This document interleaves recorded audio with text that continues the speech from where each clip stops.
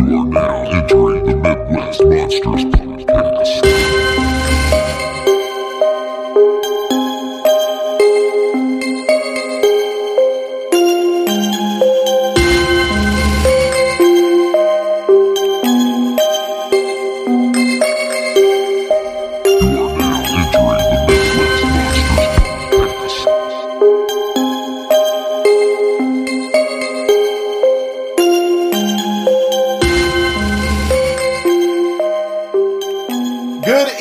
Ladies and gentlemen, welcome back to another episode of the Midwest Monsters Podcast. I'm one of your hosts, Grizzly Abner, and I'm joined by Professor Wagstaff. Venomous Benny. Toddy. Good to be with you again, friends, as we dive into another franchise this evening. I feel like it's been a little bit since we've done a franchise. Has it been? What was the last franchise? Underworld. Yeah. Underworld. Yeah. Okay, so not too long, but still, yeah. But, hey, we're going to talk about all three of the Blair Witch films tonight, of which Vinny is very excited. Almost as excited as when we did the Paranormal Activity franchise. Hey. But, again, just a reminder to you folks, we are recording over Zoom. Quality is still lacking just a little bit, but it won't be long. We'll be back in person. We'll get the professor rip-roaring drunk, and we will have good times. Good times are coming again, friends, as we are all fully vaccinated. So, looking forward to it. Vaccinated. Gonna shit on the microphone. Raise some hell next when we get together. Yeah, pro tip, do not play municipal waste when your friends are having some liquor drinks. They get very excited very quickly. So It is true. It got in my blood quicker than the whiskey, and if you need proof, go back and listen to the Leprechaun episode, because I don't want to. So let's start with, well, let's just say overall feelings about the Blair Witch franchise. And then maybe we could get into each film. But just overall, I feel like I enjoy this trilogy of films enough. We'll put it that way. I think that's a good way of putting it. I don't love them, but I like them. And I think that no matter how you feel about them, even with the sequels, the first one is important enough. We have to cover it. So here we are. Here we are. I will agree that the first one is important enough that you have to cover it. As a series, I don't like it. I actually agree with Vinny. My man's. Boy. Folks, get your jackets out. Hell has Maybe we don't need to get together. I think did the show just end? It's over. It's done. We finally We just reached the unlocked the finish line. final combination. These two just got arm in arm. We're done. Red Rover. Over come not on liking over. something, yeah. So let's talk about the first film, The Blair Witch Project. Toddy, can you hit some dates and details? The Blair Witch Project, 1999, written and directed by Daniel Myrick and Eduardo Sanchez, starring Heather Donahue as Heather, Michael C. Williams as Mike, and Joshua Leonard as Josh. That's coincidental. And the rest of the cast is just a bunch of local hillbillies. So, this is actually, if I'm being true, this is probably the first time I've revisited this film since it came out. I saw it in the theater. Really? Same. Yeah, I saw it in the theater. I did buy it on VHS. Probably watched it one more time. I know I watched it one more time because I scared the shit out of myself watching it one more time with some friends, and then went home to my house in the woods in the dark. And so, yes. So I have not watched this since it came to VHS. I'm kind of surprised. This is probably the third or fourth time I've seen it. I mean, it's just one of those ones that it's been big and successful enough that it's just popped up kind of organically. It's not something that I go out of my way to watch, though, because I enjoy it. But and I touched on this when we covered the third film on a MASH. There is a certain affection for it based on the opening weekend experience for me.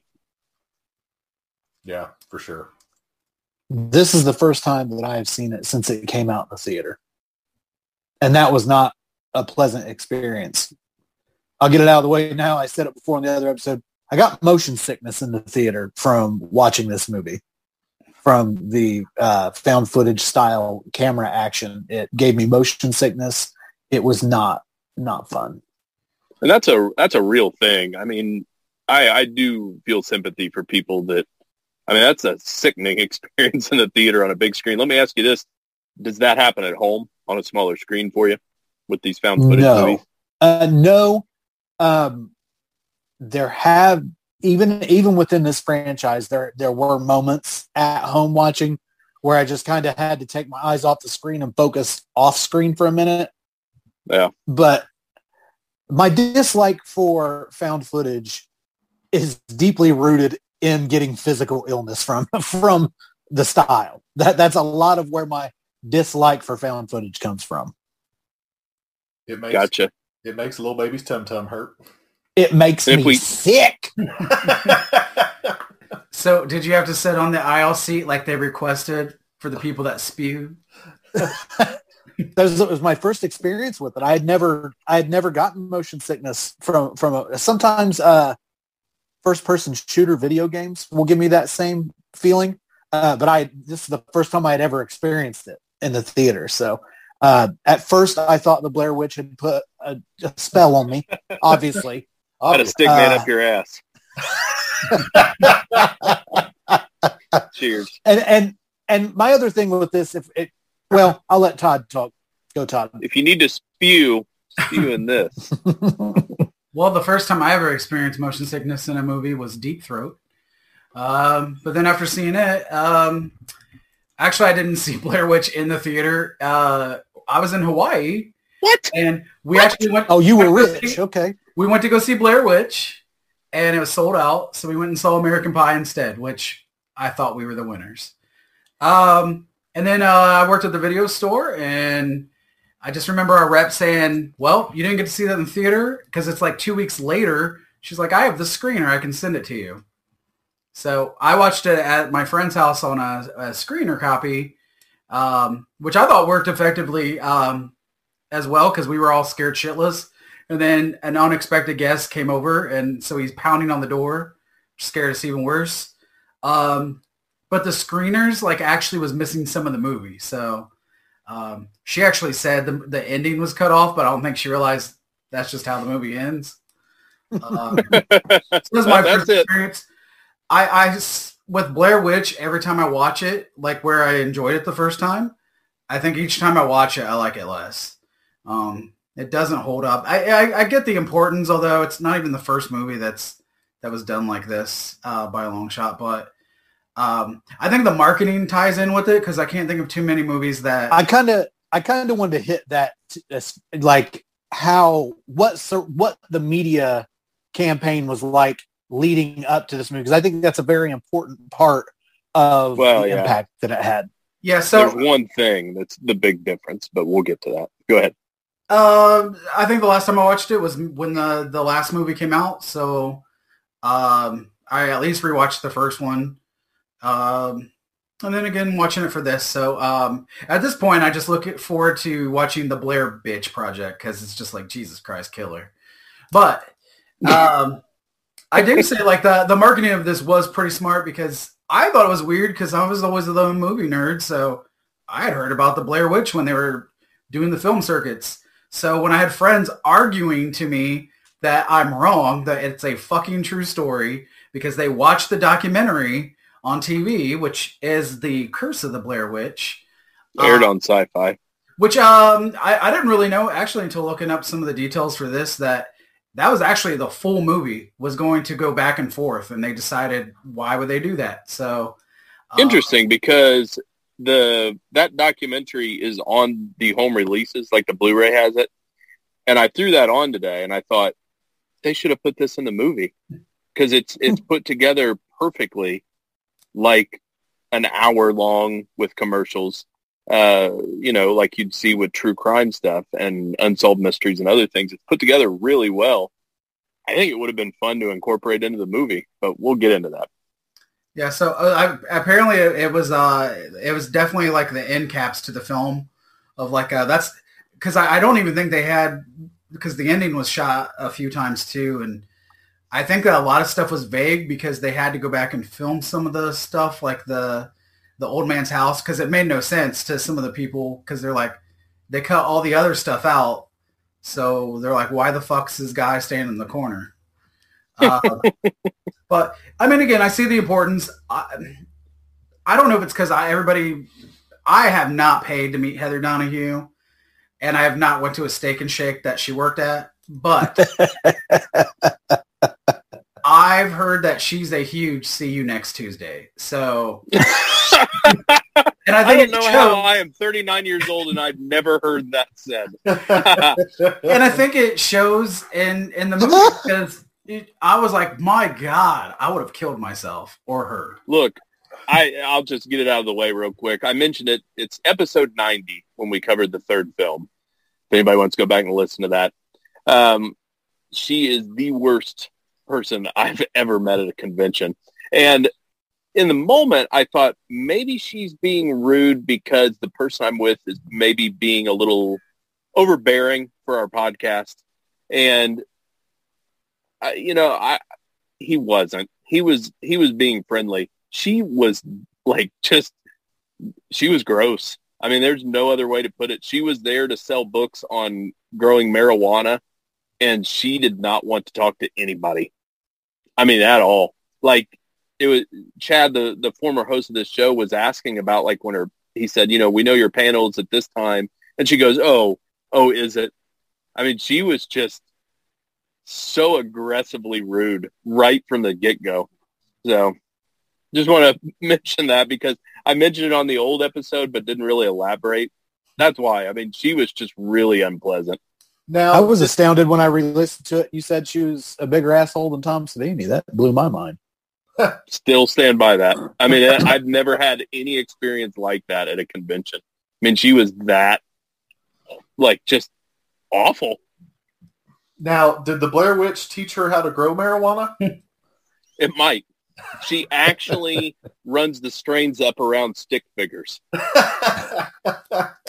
Yeah, I guess she carried a knife with her because the idea that she's sleeping with two men in a tent, and she kept asking the whole filming if this was going to be a snuff movie. Bitch, calm down. Yeah, so that whole bit about it being real was definitely, the big selling point, right? And along with that, Yes. Along with that, it had a website, like these missing people, like you can go there. It's still maintained. Yeah, and is it? That's cool. Like, I remember when that happened, I went and printed out their missing poster in either Radio TV or Register and, like, hung it up on the wall. I was like, guys, for real, this movie's going to be legit. These people are missing. This documentary's nuts. People are passing out in the theaters because they're freaked out so much. They're vomiting. Yeah, so... Feed their pants. We really need to hit this before we even... God damn it. Before we jump into the movie, because the debate and the conversation constantly shifts to jungle. The jungle. This fella's drunk. You're throwing me off. Cannibal Holocaust. So they did the same thing where they sold the actors as, dead from the filming. They signed waivers to be gone for a certain period of time. The director landed in court because they truly believed he killed people. And so there's the lore around that, and that's constantly compared. And yes, that was well before the Blair Witch Project. But the difference is the internet. That is the key to this movie, because that gave every single person with the access the ability to think that they were uncovering it on their own. Look at what I know before I go see this movie, because they did a really good job of keeping it relatively under wraps for a movie that caught on so big. And this stems back to the festival circuit where they would go around these different festivals with flyers and put them up ahead of time just to kind of drum up the interest in it. But that carried over into the theater because I can remember going to see this opening weekend and thinking it was real. Yeah. I mean, I hadn't had a ton of exposure to the facts of it, but, you know, the airing on TV with the little documentary, the website, it drummed up enough buzz around it that by the time you got it spread out widespread into theaters, when, you know, a teenager like me, I thought I was watching a real thing. And I joked about it on the old episode where later that night at a house party, I'd woken up after everybody went to bed and there's Heather Donahue doing an interview on TV. And I thought, huh? and, you know, that's where it kind of clicked. Oh, that was all bullshit. This is one big routine to sell the movie, but it worked. I mean, it was a neat experience opening weekend. I give them all the credit for the P.T. Barnum type of media campaign that they had for this. I really do. Like, they really hoodwinked a lot of people. I had a friend of ours was really into this, like leading up to going to see it and like putting over the website, the documentary, and this is real, this is real, this is real. We got to go check this out. So we all went as a group, and people can call bullshit if they would like. But I got about 10 to 15 minutes into the movie and I smelled acting on it. I just, something didn't feel real. I knew. And I think that's part of the reason that I had a bad taste about it, because I felt like they tried to hoodwink me. I felt like they tried to put one over on me, and I think I took offense to it in a way. And then, of course, the motion sickness thing. I was going to say, or is it because you were trying to grab the armchairs of your chair to hold on for dear life and looking for any reason to believe that what you were watching wasn't real? Was the bad taste? And the motion sickness, I remember specifically being quite a headache. But yeah, so those are the feelings I've carried around for years from that first viewing, and I've never watched again until now. I'll give you that, though. The Sixth Sense I don't buy from people, but I believe people if they didn't. There's another one that I get with this. People call bullshit on me for that I swear is true, and that's that. We'll get to that when we cover whatever series it is. Shut up, nerd. Well, whatever it is, I can believe you as long as it's not the Sixth Sense. That's a load of shit. It is not the Sixth Sense. But I do know somebody who's one of the thickest people I've ever met in my life. Like, as a grown man, still carries around fireworks in his backpack like all year long. And he called The Village 10 minutes into it.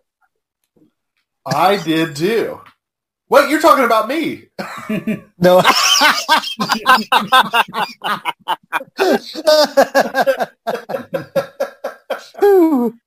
Not cool. Not cool.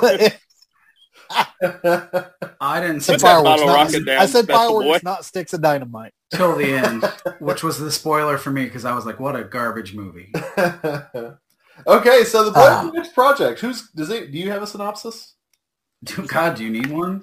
So, 3 filmmakers go into the woods outside of Burkittsville, Maryland. Which is a real place. Yep. And it used to be called Blair. And you're a real place.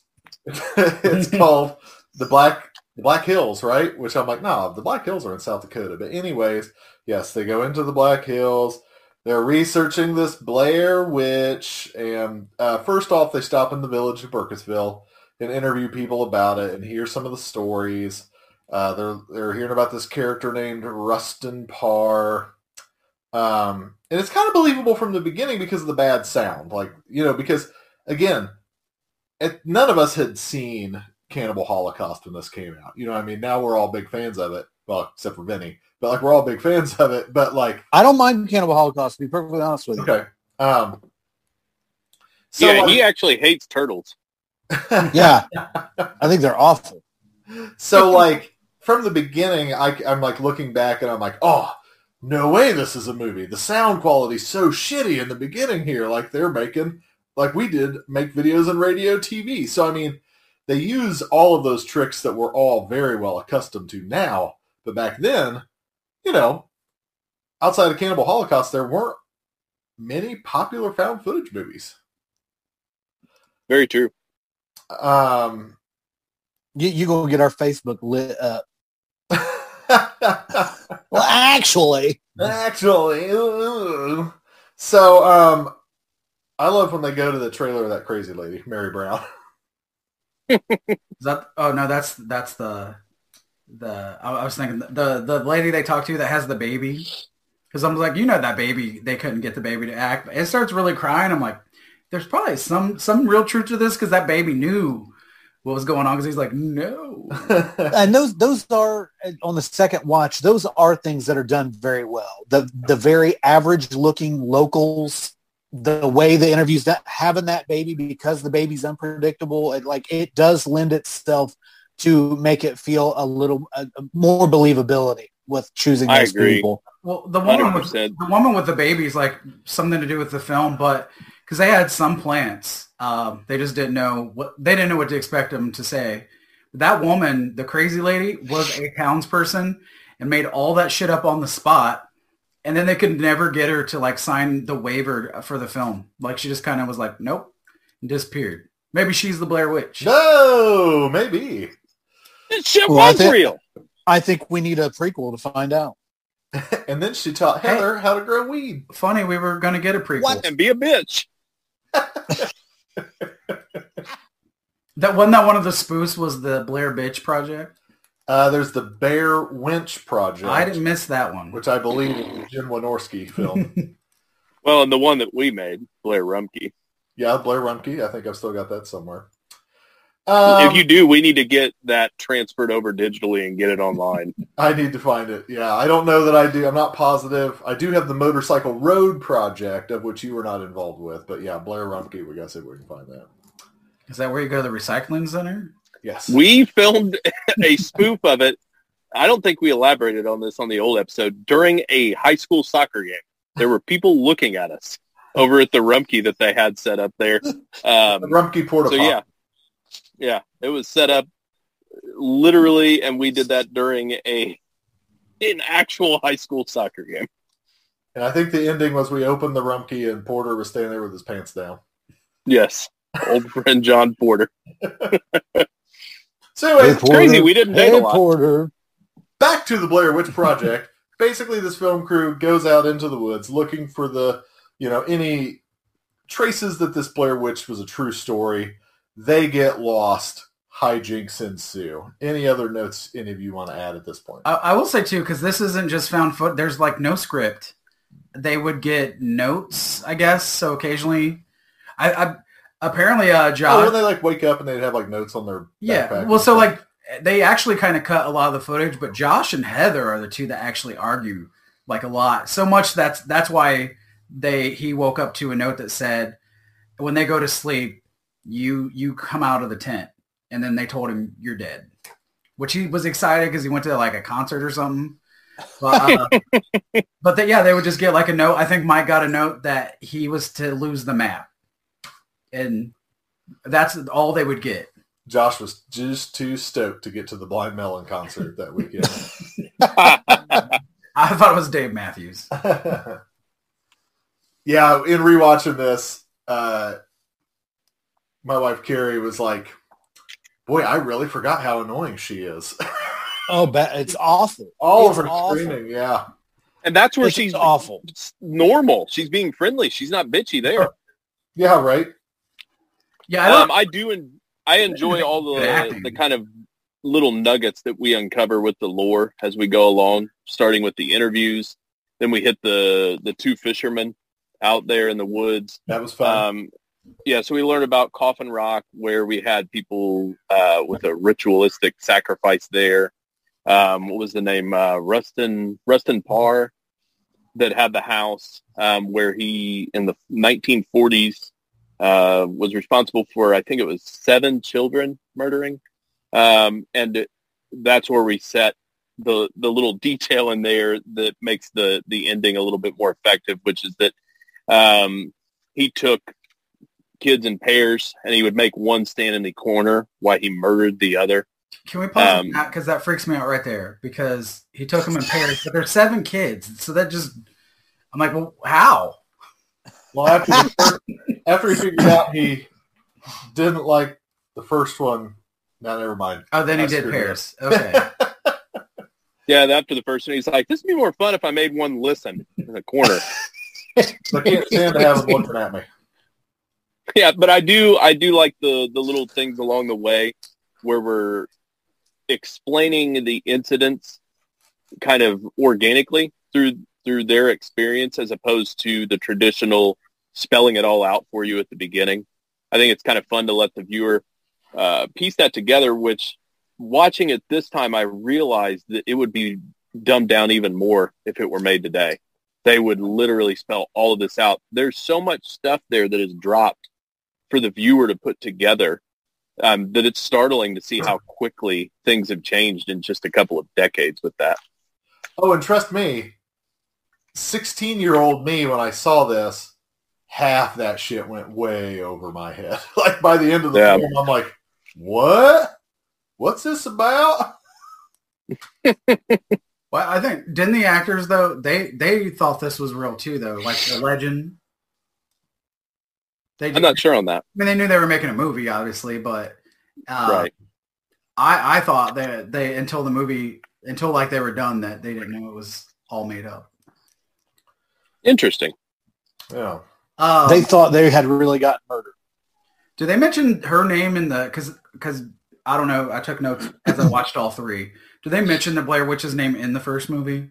Ellie Kedward? Ellie Kedward. I feel... Ellie Kedward. They definitely do in the TV documentary. Okay. 'Cause I watched that today. I know that the lore was there because I remember they also made like a PC game of this, like, you know, for your Windows 95 system. So this was legitimately like local legend before this movie. No. Is that true? It Or was is this it was made trumped up for this? It was made up, but the actors even thought that this is a real legend. Okay, I got you. And probably, because I know that the name is similar to, there's like some early documentary on film about like a witch, and I think the name's similar to that, and so... It was the Nair Witch. Yeah. So, yeah, I know that Ellie Kedward was a name around the first film. I just don't remember if it gets said in the first film, but it was in the lore. We also get the famous Coffin Rock, which is going to pop up later in the second film. The cemetery with the little stones, the piles of stones and things like that. Then where he knocks over the headstone. There's 7 headstones, which matches the lore of the kids. Yeah, way to go, Mikey, and kicking over the pile of stones on it. He liked to kick things. He kicked the map and kicked the rocks and... Needs anger management, if you ask me. So then we get to the night noises. They start hearing stuff at night. Freaks them out. They don't know what's happening. Even though they're lost, as we talked about, Mikey kicks the map into the creek when they can't find the map. He's like, well, we're lost anyway. And then the stick figures appear. How's everybody feel about the stick figures? I don't. Yeah, indifferent. It's something for them to lean into with, you know, it being iconic. But I find the snapping of the twigs at night while they're in their tent, and you learn that they're making that to be more chilling than the actual result. Yeah. So then they get to a point where they hear kid noises at night, and something is hitting their tent, which is crazy. And all that to say, like, I think this hit for me back then, and Vinny, I don't know how much camping you had done up to this point, but, like, you know, I'd go camping every deer season, and so, like, the idea of being exposed out in the elements to something you can't see and know is what really freaked me out. That's what really sold me the first time around. I think there's always an element of that when you have a movie that deals with camping, because that's camp. Tent is camping because a tent offers you nothing but shelter from the weather. Yeah. There is no protection from anything outside of it if something really wanted to get in there with you. And I think that is an anxiety that anybody who's ever been camping and heard a noise has felt in their life. So I will agree that is something that is kind of anybody who's been in that situation will immediately relate to it. As we like to say when we're camping in bear country, just remember there's just a windbreaker between you and the bear. So, then we wake up one morning and Josh has disappeared. And then Heather gets a bag of teeth, which is fun. That was another one where that apparently the first time she threw it, and they're like, this bitch. So they had to leave her a note like, open it. Open it. Yes, it's your camping goodie bag. Got some hair and teeth in here. Well, it's weird too because I will say the intriguing thing of all three movies is the fact that I remember McFarlane Toys even did a Blair Witch action figure, but we don't really know what she looks like. And I guess in this movie they had, I don't think you're still going to really see her, but they had one of the camera guys had a dress on, but the guy that was supposed to turn the camera forgot to, and so we never do see it. I think Heather actually says, "What the fuck is that?" Also, that's probably the most interesting thing for me of this movie is I think it's like up there with probably Wolves of Wall Street, where they say like fuck like 194 times or something crazy. Anything to say before we hit the big finale? No, I just think it's interesting what this did to the genre, and I think that's. Well, go ahead. Good. I was just going to say at that point that you're making right there is I think that is the most important thing to that even somebody who doesn't like the movie, you have to give credit to it changed the game. Well, I think part of found footage too is that, I mean, they don't do maybe so much in the last couple of years, but they really were pushing that not only is this found footage, but it's real and these are not actors. So like every movie that came out, like we get it now, like this is a movie, but I don't know. I feel like the last couple they still have kind of done it on. So yeah, I mean, it just only time tells what holds up and what doesn't, but you can't take away the creative effort that went into this. I mean, it's the same thing, why we celebrate Texas Chainsaw Massacre.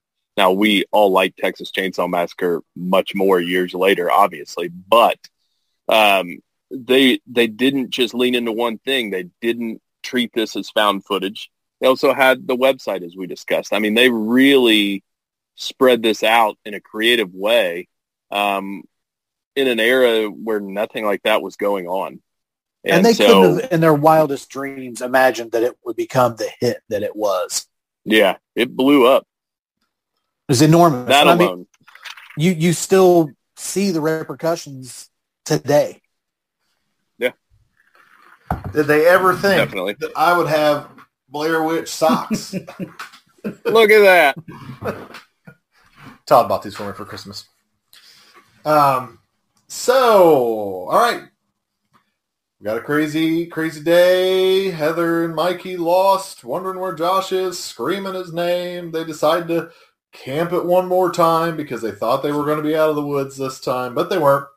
And crazy stuff goes down again. They're running through the woods. They find the house. Which is a creepy fucking house. Oh, yeah. You got little handprints all over the walls inside. They run in. They get separated. And then she finds Mikey in the basement, in the corner, apologizing. And then we hear a sound, and the camera gets knocked over. And that's the end. How satisfying. Is it? And I'll be full honest, the first time I saw this film, completely did not take note from earlier in the film where he said he makes one kid stand in the corner while he kills the other one. And I just thought dude was in the corner peeing. And so I was like, what happened? What's going on? And like, don't you remember? It said he made the kid stand in the corner. And I was like, oh, yeah, I remember that now. Yeah. But I didn't. And you ate your 3D Doritos. And drank a Crystal Pepsi. Good times. I was so ready upon the initial viewing for that movie to just be over. That ending, I didn't care what the ending was going to be. I just wanted out of that theater. Now, having watched it this last time, I honestly wasn't riveted by this movie on this second viewing. It's hard when you dislike something the first time around that much. It's very difficult to go in with an open mind and think you're going to completely change your mind about it the second time. I did not completely change my mind about it the second time. I still don't like this movie. As I've said before, I appreciate the impact that it had on the genre and continues to have on the genre. And I appreciate the P.T. Barnum aspect of how they marketed the thing. I appreciate the fact that it was a small venture that blew up. It just isn't for me. And if other people enjoy it, that's fine. It's just not for me.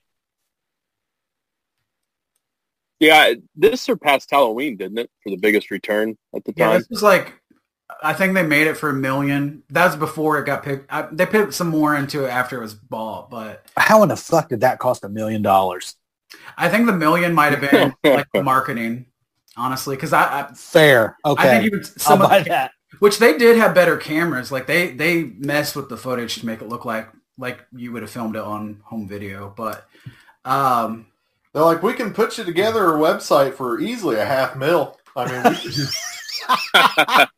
It sounds like the guys who would buy you vodka when you were 16. Like, no, man, a fifth of Skull vodka totally costs $35. Then you turn 21 and walk into a liquor store for the first time and go, what, this motherfucker?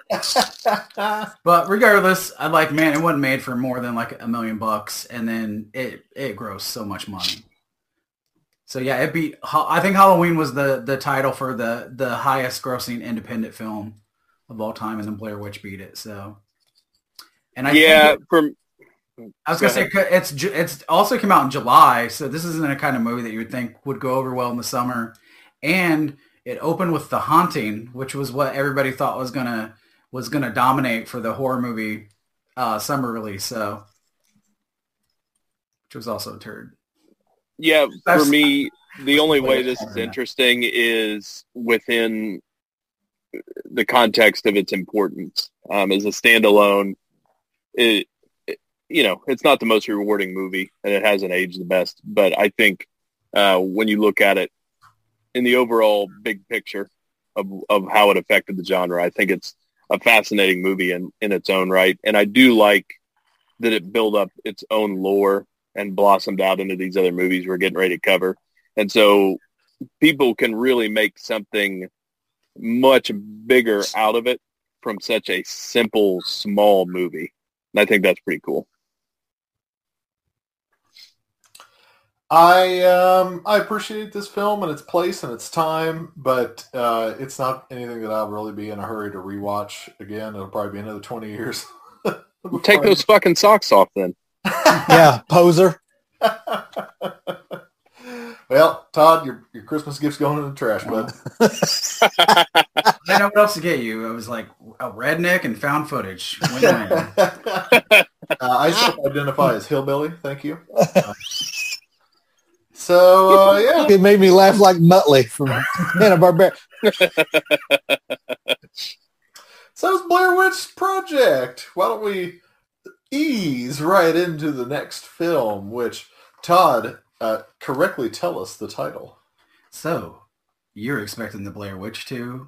No, it's Book of Shadows, Blair Witch 2, 2000, a whole year later. Which was weird because I guess I have not watched this movie that often but I forgot that it's an actual movie, so I do give him props for that. But I know that the creators of One wanted to do a movie about the actual witch, like back in the day. Maybe if they were going to keep found footage, it could have been like a Nickelodeon.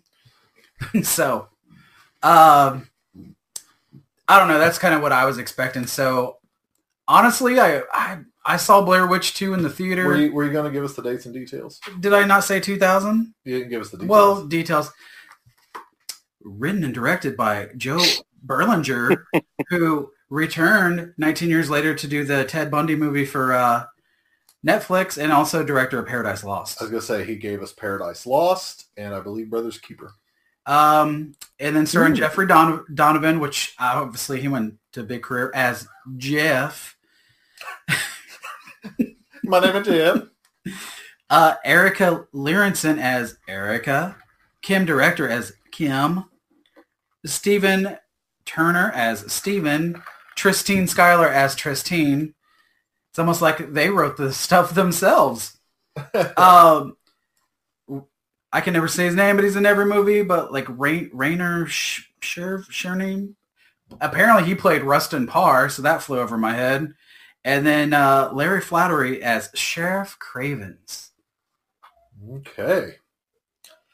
Now tell us how you felt about Blair Witch. So yeah, I saw this in the theater, and it was hot garbage, and I hated it. I don't think I ever really watched it. I watched it when it came on video because they fooled me again, where they were like, "That was it." I wrote it down so I could remember, but I can't remember. But the S Rever or flip it down and reverse it. So I was like, "Oh, so it'll make sense now because there's this whole big thing on video."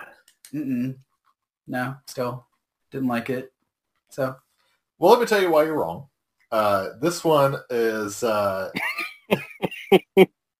unique as a sequel because even though it wasn't the first meta film, this was meta when meta wasn't popping for our generation. You know what I'm saying? Now we've got tons of meta. Boy, you are churching it up, aren't you?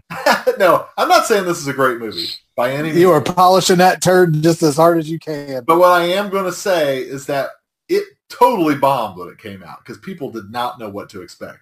I even talked shit on it when it came out. And again, I'm not saying it's a good movie. I'm just saying now, after time has passed, to go back and watch it and to realize what they were trying to do with that film, that again wasn't groundbreaking but wasn't very popular at the time, was pretty smart to try and do with a sequel for that first film. Now let me tell you why you're wrong. Okay. This is the first and last time I've seen this movie. This movie is what happens when a cheap non-studio movie makes a shitload of money and then they go, fuck, we got to make a sequel to this. And then studios get involved and they put a budget behind it, but don't know anything about why the first one was successful. So are you saying that because this came out just a year after the original, that it maybe wasn't because they had a great idea but wanted to make money? I will definitely say that. I would definitely say that. Oh yeah, take notes, horror fans. I will agree with you as far as it's a novel approach.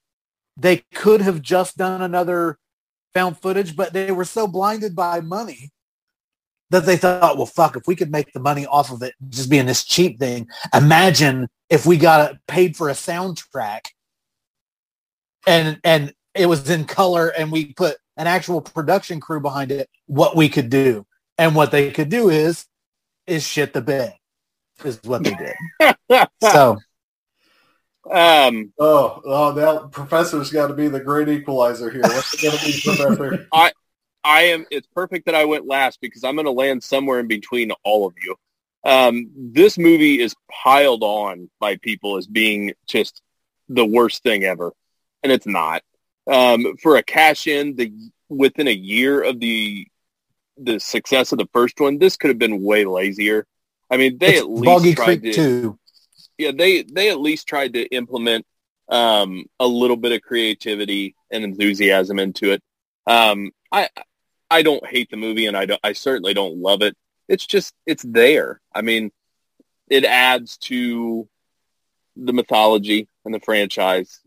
So yeah, it's just, I'm kind of indifferent on it. Now, I've spent years thinking that people were way off in saying it was horrible, and watching it this time, it wasn't as strong as I remembered it, but again, it could have been way worse. For what we're describing, a sequel to Blair Witch a year after.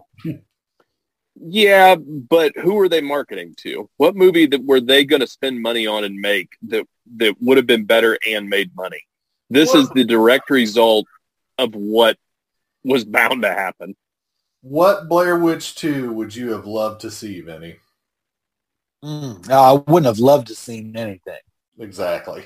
And that's the point. At all. So somebody who didn't like the first one, for them to make a sequel that you would enjoy, but you wouldn't have went and watched it.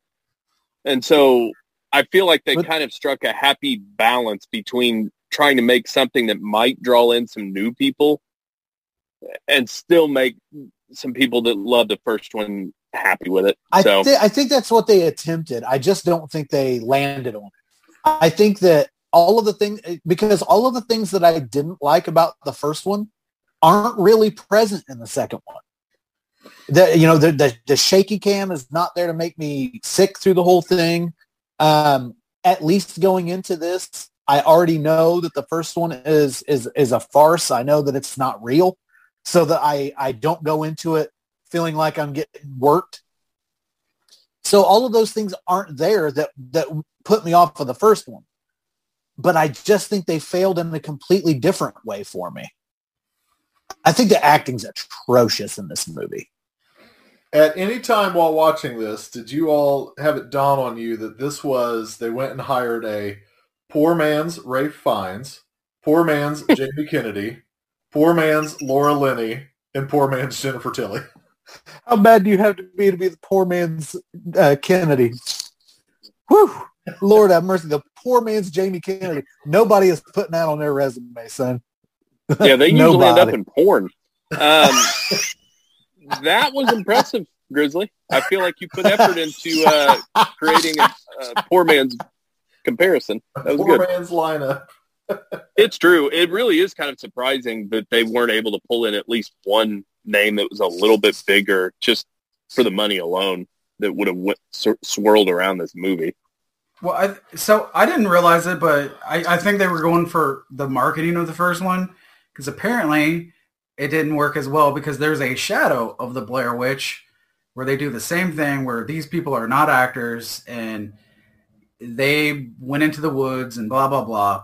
I don't even remember ever seeing that one, so that didn't work as well. How can you do I remember that there when being you had the rumors original about- actors? Good. I was going to say, wasn't there rumors about subliminal messaging in this movie? Well, that's what. So they had a whole big thing, and if you watch the VHS, it would tell you if you watch certain scenes in reverse.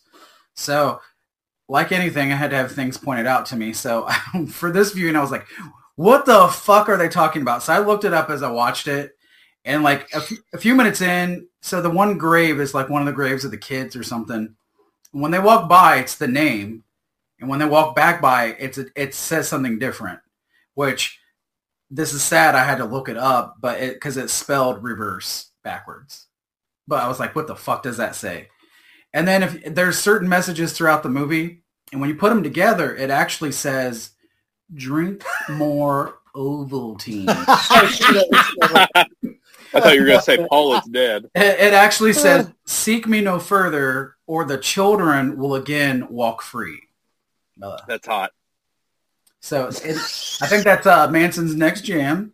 For this viewing, it's probably the most that I've liked this movie, and I still don't. It's still just so confusing.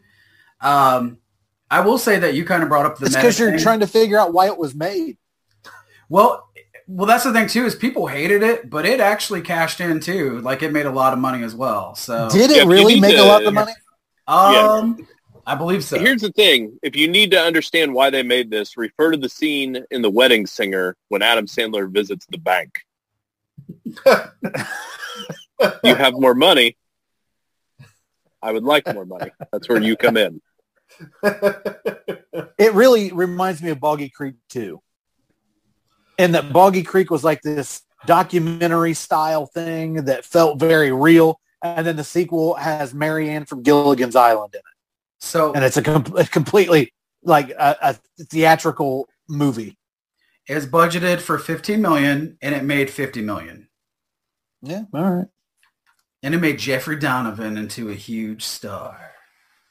Just because it made money don't mean it was good. No, it didn't. Well, that's what you said is exactly accurate because the creators thought that the Blair Witch thing would be something that you visit after so many years where people forgot about it. And so they weren't rushing to make it anyway. Like, really, it's one of those, they should have just said, fuck it and made it. Because I think what they were looking to do would have been cooler. Which, again, it would have threw out the found footage stuff because it was just going to be about, like, the legend of the house and the witch. And the witch hides in the sewers and comes out as a clown every so many years. Grizz, do you want to lay out the basic premise of this film? We've shit on it and praised it, but we said nothing about the content. I was gonna say I was just waiting on you guys to pause and wipe your ass also, for a minute. How can you not like any movie though that's a horror movie that may or may not involve devil worship and witches that has full blown goth? Not only goth, but say it, Vinny. What about the goth in this film? I don't know. What about it? And then you say when we were throwing these out, you're like, "Oh, got big titty goth girlfriend in it." So why? No, that was me. I accused you of liking the movie because of that. Guilty as charged. All right, you bullies let Grizz tell the plot. Thank you, Professor, my lifelong friend. Tell these Johnny come latelys, treat me with some respect.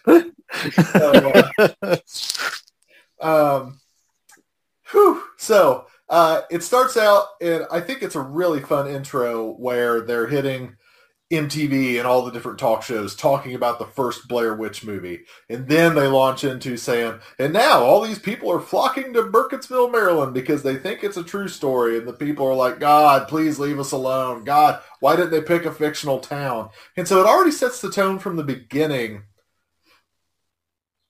that I can't even explain. Like, they're saying that it wasn't a true documentary, but those legends are still real there, right?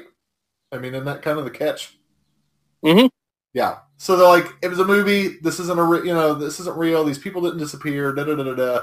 But they're still saying that like Rustin Parr was there, Ellie Kedward, Coffin Rock, all of these things happened. So that right there from the beginning, I think is pretty slick because they've already got you second guessing. Like, wait, so what universe are we in right now? Was the first one supposed to be a doc? Was the first one just a movie? And so, yes, the official line is that the first one was just a movie, but people are going there because they think it was real. But it is still the urban legends and the folklore are real.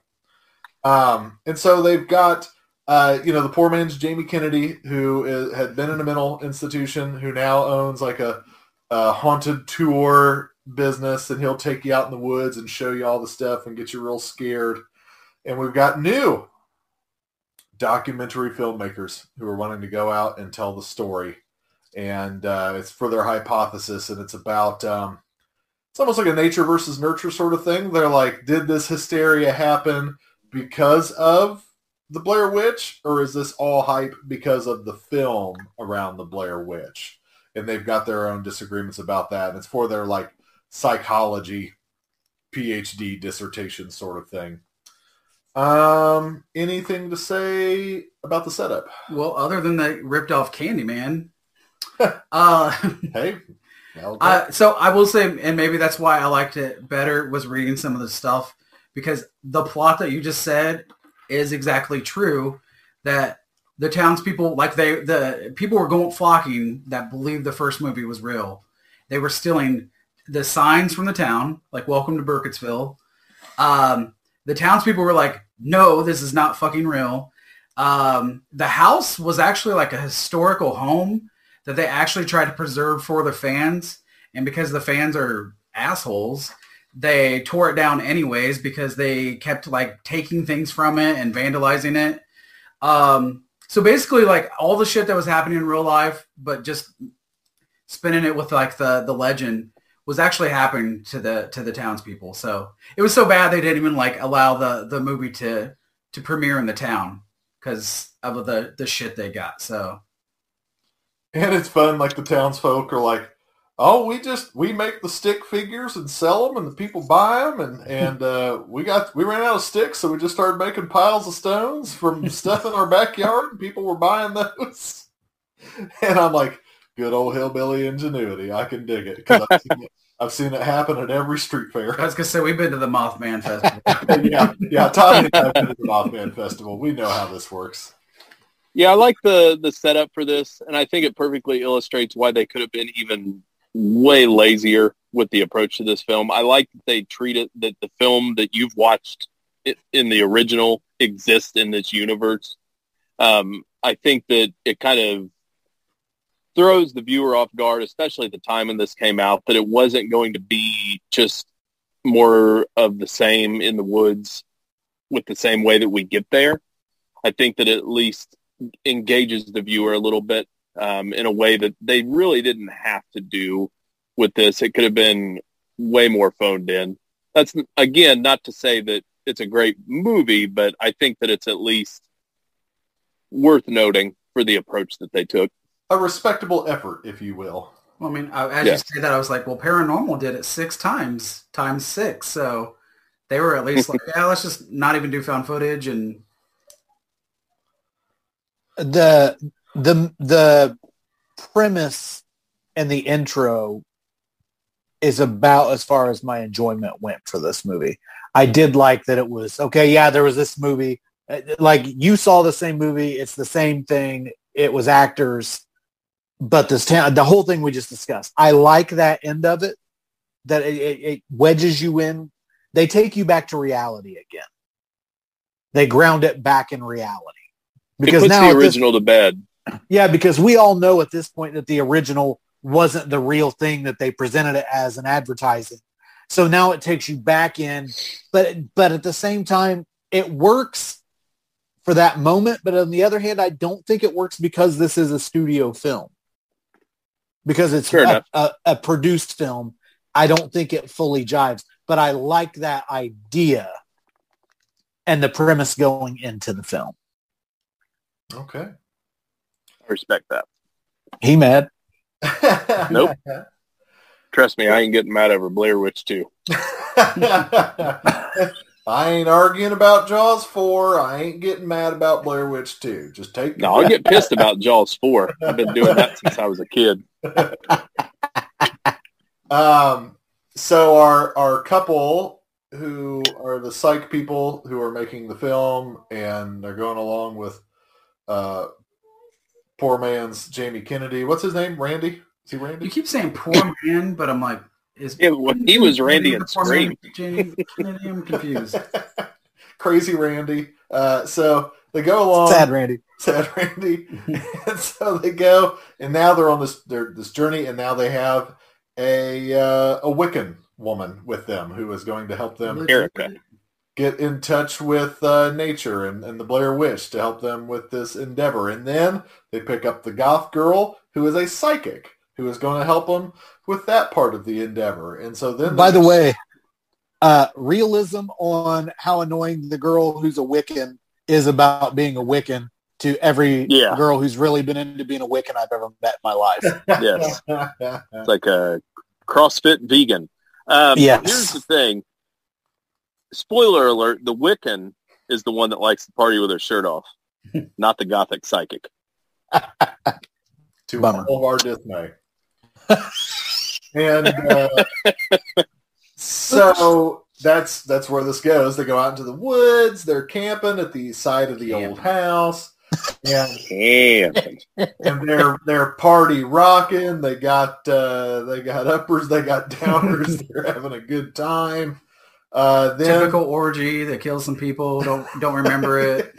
Then some other people. Oh, and the whole time we're getting flashbacks to like people being dead and these folks being interviewed by police about what happened. So in the middle, almost before bedtime, this other group shows up, who's another Blair Witch ghost hunting group, with their tourists, some of which are Asians, another one's like European of some sort.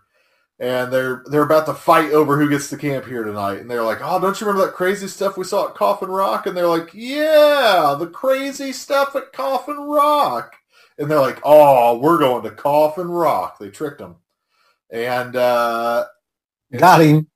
And They definitely got him. They get white people wasted, and they go to bed. and they don't remember going to bed, and they wake up and all their shit's destroyed. Their research documentation is falling like snow. The camera equipment is smashed up, and that's when the insanity. Their buttholes hurt. Yeah. So this is what happens when white people party. Other people are disemboweled. Then they go back to what's the guy's name? Jeff. Jeff. They go back to Jeff's house. My name is Jeff. My name's Jeff. They go back to his abandoned warehouse that he lives in. And in fairness, it's with the carryover from the 90s. I mean, industrial everything. He was getting ready to do his startup Amazon. Yeah. And so they get there, and then the sheriff calls because the sheriff hates Jeff. He says, "What'd you do now, boy?" Boy, they beat you over the fucking head with that. Yeah. Turn on the news. And they turn on the news, and that other tour group was murdered at Coffin Rock. And they're pretty sure. They believe it was Jeff and that gang. And they were like, come and get us. I do they're like that village idiot with the van. Get him. I do like that was live, and then he was like on the phone, like, "You see me." Jeff's place reminds me of the artist in, what is it, Nightmare 4 or 5? Nightmare 5? Yeah. That's what that dude's place reminded me of. Every misunderstood loft of the 90s. Yes. I thought you were going to say the artist from Amityville 17. The one Which, it all smells like Teen Spirit? I was going to say like balls and Roman noodles. Same thing. And so they keep seeing this little girl ghost, and the one lady has a miscarriage, and they're basically experiencing a mass psychosis. And so they go back and they slow the video down and watch the video, and actually the video reveals that it was them in a drug-fueled orgy, tearing all their own stuff up. How do you, by the way, you of all people, how do you like that quote twist? It was us all along. Either. Matter of fact, for me. Matter of fact, it kind of made me mad. You party with white girls named Tristan, they're going to get you into some shit. You're going to destroy everything you own. I was a little bit angered by that. So-called I was a little twist. bit angered by the miscarriage. Why do we have that? Why do we have to go into that unpleasantry? It doesn't help the plot at all. That's fair. They're such sick bastards that the dream sequence where she's in the river, I think that it spells like shit in the water because that's one of your clues. So, boy, the film, dead honest with you, it kind of falls apart from this point. No, you already said you love it. You already said it's put your them favorite. socks up while you talk, boy. Yeah, you already said it's your favorite next to Congo, so just go with it. Don't you dare own it. Respect how Congo. pissed are you that this got? Oh man, I forgot we covered that. Now that does anger me. So yeah, I mean, the gist at this point, like it really, this is a film that works backwards instead of building up to a good ending. It's one that starts really entertaining. That's because it's an reverse vision. What was that? It's when you Did put I have a yes. Are you the arm? You put Did it Todd down just and make reverse us do it. bad things? Play this back in reverse. What did we just do? You know, to be honest, this did it better than the movie Memento, but whatever, you know. Don't talk about Memento. That's my life right now. That's why he's got those neck tattoos. Okay, go ahead. Anybody want to wrap up this story? Mm-mm. It falls apart. Everything that we've seen isn't really what we've seen. Like when the goth girl goes and buys beer and she actually kills the cashier. We've got everything on video footage that the cops play back for him. We've got Jeff hiding the body of Erica, the Wiccan, who is dead, that they find in a closet at one point. And so we basically spell out that they're all fucked. What was they're on camera doing these things. What was the title of that French-German movie we just watched on one of our recent episodes? High tension. Yeah, where it was tension. completely implausible when it went back. And this is, I get the same vibe off of this. Yeah. Yeah. Yep, exactly. That's what the witches want you to think, Benny.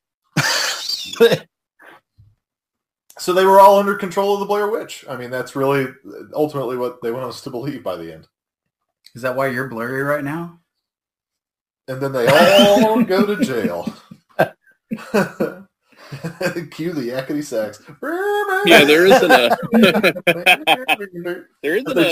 a Dallas moment where we wake up. It's just kind of a big old bowl of shit. Yeah, man. Yeah, they kill each other and chase each other around that big old fancy loft. So Yeah, man. Fuck this movie. yes, let's Book of Shadows, Blair Witch 2. I don't recommend this. I say turn it off at the 45-minute mark. I say record it and watch it backwards. I wouldn't recommend this unless you're in love with the idea of the franchise. I mean, it'll give you more there, but I wouldn't recommend this, certainly standalone or to the casual viewer.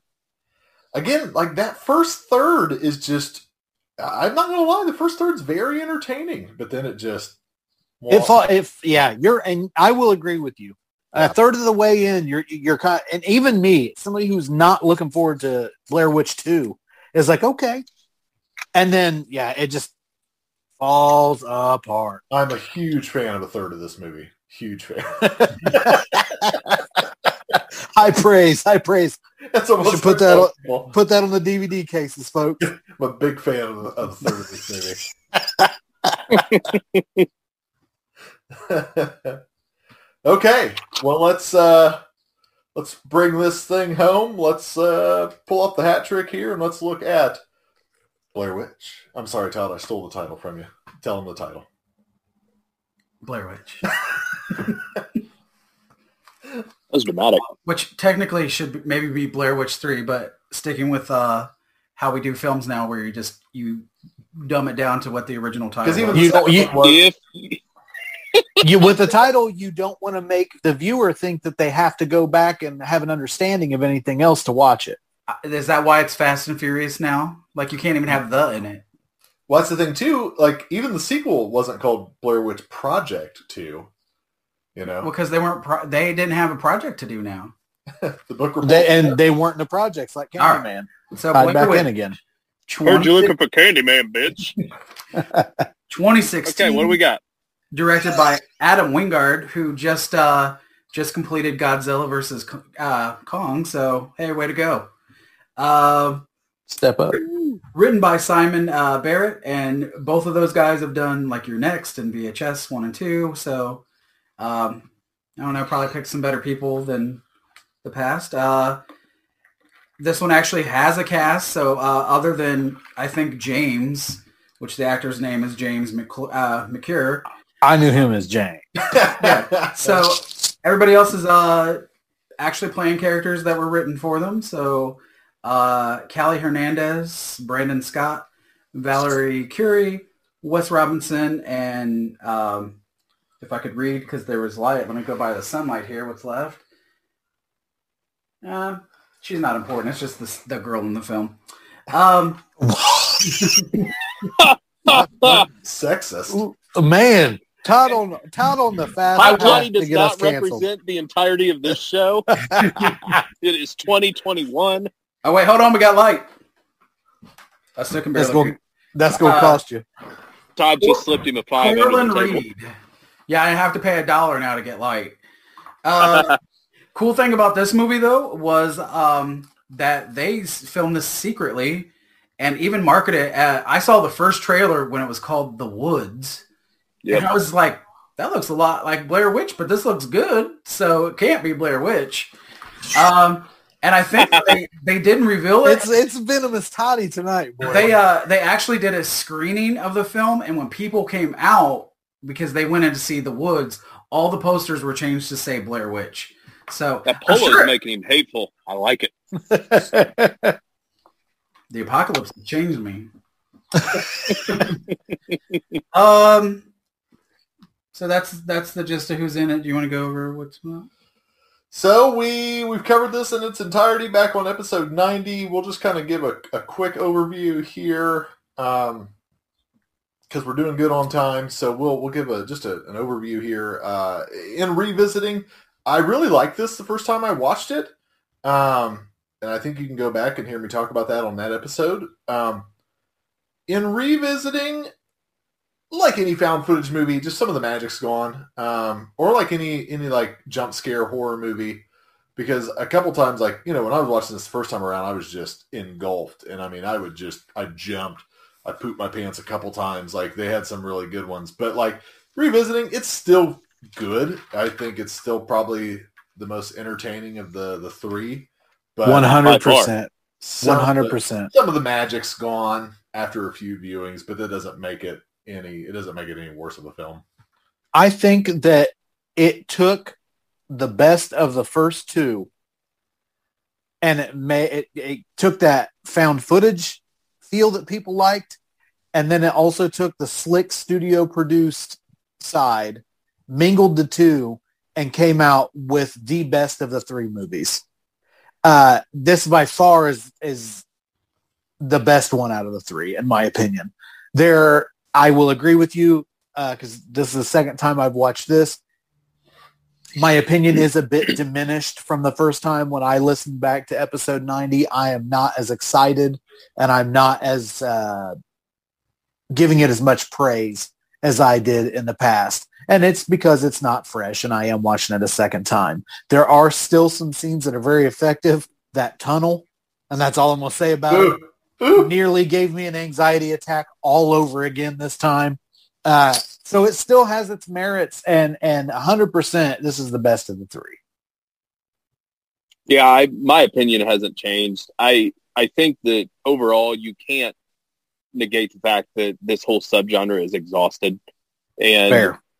Going back to watch it, that's part of the equation. But with that said, it's still really entertaining, and it delivers on the goods that you would hope that it would bring as a sequel to the original that couldn't afford to do so.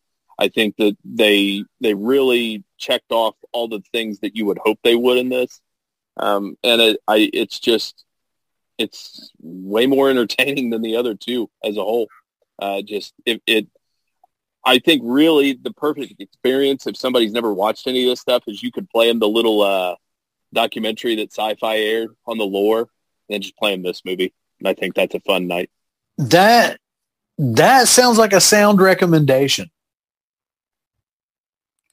I felt the same way as when I watched it. I think this movie held up, and I think it's because they made it as a movie, because it actually has a score, even though it's like really underplayed. But it doesn't sound like the Clerks soundtrack like Blair Witch 2 does. No, because it's under the radar. I did learn that I think the only CGI in the movie is them erasing stuff. So all the effects were practical, which held up. I did look up what the fuck came out of her legs. It still confuses me, but apparently it's some kind of root. But I think that's what, they really don't explain a lot of stuff. And I thought the thing at the end that's really creepy as fuck, that's chasing them, I thought that was the Blair Witch. Apparently that's not. I think there's... Is that Ellie Kidward? No, it's supposed to be one of her victims. I also read that they were so practical that the tunnel scene, they could fit the girl, and there's someone behind her holding her legs, which would freak me the fuck out. Hell no. Exactly. And then the person in front of them filming, and made them really go through a fucking tunnel. I would have freaked out. I'd have walked off. I freak out watching the scene. I'd have walked off the set and I'd have burned it down on my way out. I'm like, y'all can have this dumb bitch. I ain't doing that. I think it's added too that like the ending, you know, a lot of it's still not explained. The ending is at least, it looks exactly like what's his name again? Russell, what's his name? Rustin Parr. They rebuilt that house identical. So man, I think you just said it. They kind of it doesn't look like found footage, so they did that well. They had better actors. The drone footage is fun. Yeah, the drone footage and the tent scene still gets me. Like, that could have only been better is if they didn't let the actors know that was going to happen and they just ripped it up. But this one was actually scripted, so I think that helped the movie. It certainly did. I just love that you get to spend time in the house in a real way. where they really demonstrate some fun stuff in there. Because that's always what, when you get done with the first one, that's what you were hoping for. And it kind of ends abruptly. And understandably so. They didn't have a lot of money. But I think that had to happen in this movie, and they achieved it. Well, you even got the little weird goth couple, which also kind of adds to it because The goth redneck couple. yes, Yeah, the redneck goths. As you will have. which is a thing. Yes. The same people that want your cigarettes in a Village Pantry parking lot. Man, that couldn't be more true. Anyway. But I think again, it just adds from the other film that they show up looking like fucking disheveled as shit, and the girl's starving. And to them, it's been like 5 days, and to the other people, it's just been a few hours. So I think that added to the other films as well. Since Yes, the passage of time is very fun in this. Yeah, especially, Blair Witch 1, Blair Witch Project, whatever we're calling it, and they just keep getting lost. It's like the woods is tricking them. The witch is tricking them. Yeah. Well, it kind of makes you rewind back and think of that. And it's like, were they in a, like, kind of a little pocket of time where it's like they're wandering around all day, but no time's actually passing. Yeah. So basic, real quick and dirty synopsis. This one goes back to treating Blair Witch Project like it was real. It kind of gets away from the second film, and this is Heather's little brother going to look for her because he saw some footage that he thinks is her from this guy who's putting videos up on YouTube, which the guy is one of the sketchy goth rednecks. And they go out. So it's this guy, his lifelong best friend. The lifelong best friend has his girlfriend, but the other girl that comes along is just this guy's lady friend. They're not dating. And so, she wants to really help him with this project, and she's doing it as part of her video project for school that she's doing. And, they thought that the sketchy goth redneck couple would just tell them where to go, but they want to come with them, and they're not real cool with that, especially since they had a rebel flag tacked up in their house, and one of the couples is black. And so they tell the story, again, tying back to telling a story at the beginning that you got to pay attention to later, about how when they caught Ellie Kedward, they hung her up, and they basically did an old school torture rack on her, and they hung stones from her, and it like stretched her out, which is why I always thought that the creature thing that they see that freaks them out, it looks like it has long limbs. Yeah. Representing Ellie Kedward, but evidently Todd said that's not smart enough, and so I don't know that that's. well, also there's some big ass thing too in the tree, so Yeah, like maybe that's the Blair Witch. Yeah, I think that's Ellie Kedward. Yeah. So You know what I liked about this movie? What? No miscarriages. That's a Yeah. I really enjoyed that. Isn't that on the poster? Yes. Yeah. Blair Witch, no miscarriages. I tried to reach out to this guy to tell him his sister's just selling pot and being rude to people, but couldn't get it. So we get, as we said, the girl cuts her foot. That adds to some ucky grossness later. We get stick figures, but they're fake, and that's how they expel the goth redneck couple because they can't trust them. They get lost. Later losers. Again. Yeah, they get lost again. We just get all some of the same stuff that made again, to tie back to what Vinny said, they took what was great about the first two movies and did it really well to make one good movie. And so if you're going to rewatch or watch any of them, this is the one to have around. Yeah. Besides the tent flying, right before the tent flying, one of the other great jump scares is they've got these real stick figures that have appeared, unlike the fake ones earlier. And the girl gets mad and she goes to break one, and when she does, the sketchy goth redneck girl breaks in half backwards. That scene, I like in the back of my head, I knew it was coming, but still caught me off guard when it happened. Yeah. It disarms you. It's It pretty disarms you because the movie, even though it does have a studio behind it, it still feels low budget. There's not a lot of frills with it. Even the second one had a couple of cool gore effects in it, but this doesn't really have any of that kind of thing where, like, you know what I'm saying? So it catches you off guard when you see a human being snap in half. Yeah. again, people disappear, go missing, the drone gets fucked up, and we end with a big finale in the house, the Rustin Parr house. Still, it looks the same from the first movie, handprints on the wall, things like that, and we have the very scary tunnel scene, and we end with people in a corner and a camera falling in scene. Yes, very much mirroring. Yeah, so... again, folks, we weren't going to go real in-depth on this because we've done that before, but any other thoughts from you guys about this film that you want to contribute to this franchise conversation? Mine's still the same as episode 90, which is I stand by two things. One, they spend way too much time setting up the technology. Viewers know what's going on. We don't need that drawn out as much as they do. But two, on the flip side, I really love the payoff in the house. That's what we always wanted, and they gave it. And for that alone, it was worth making this movie. For me, being a person who does not enjoy the Blair Witch as a franchise, I still would recommend this particular entry for people who enjoy horror movies, especially because you only have to have the most base working knowledge of the original. And I think this is a much more satisfying watch than any of the other Blair Witch movies. I agree.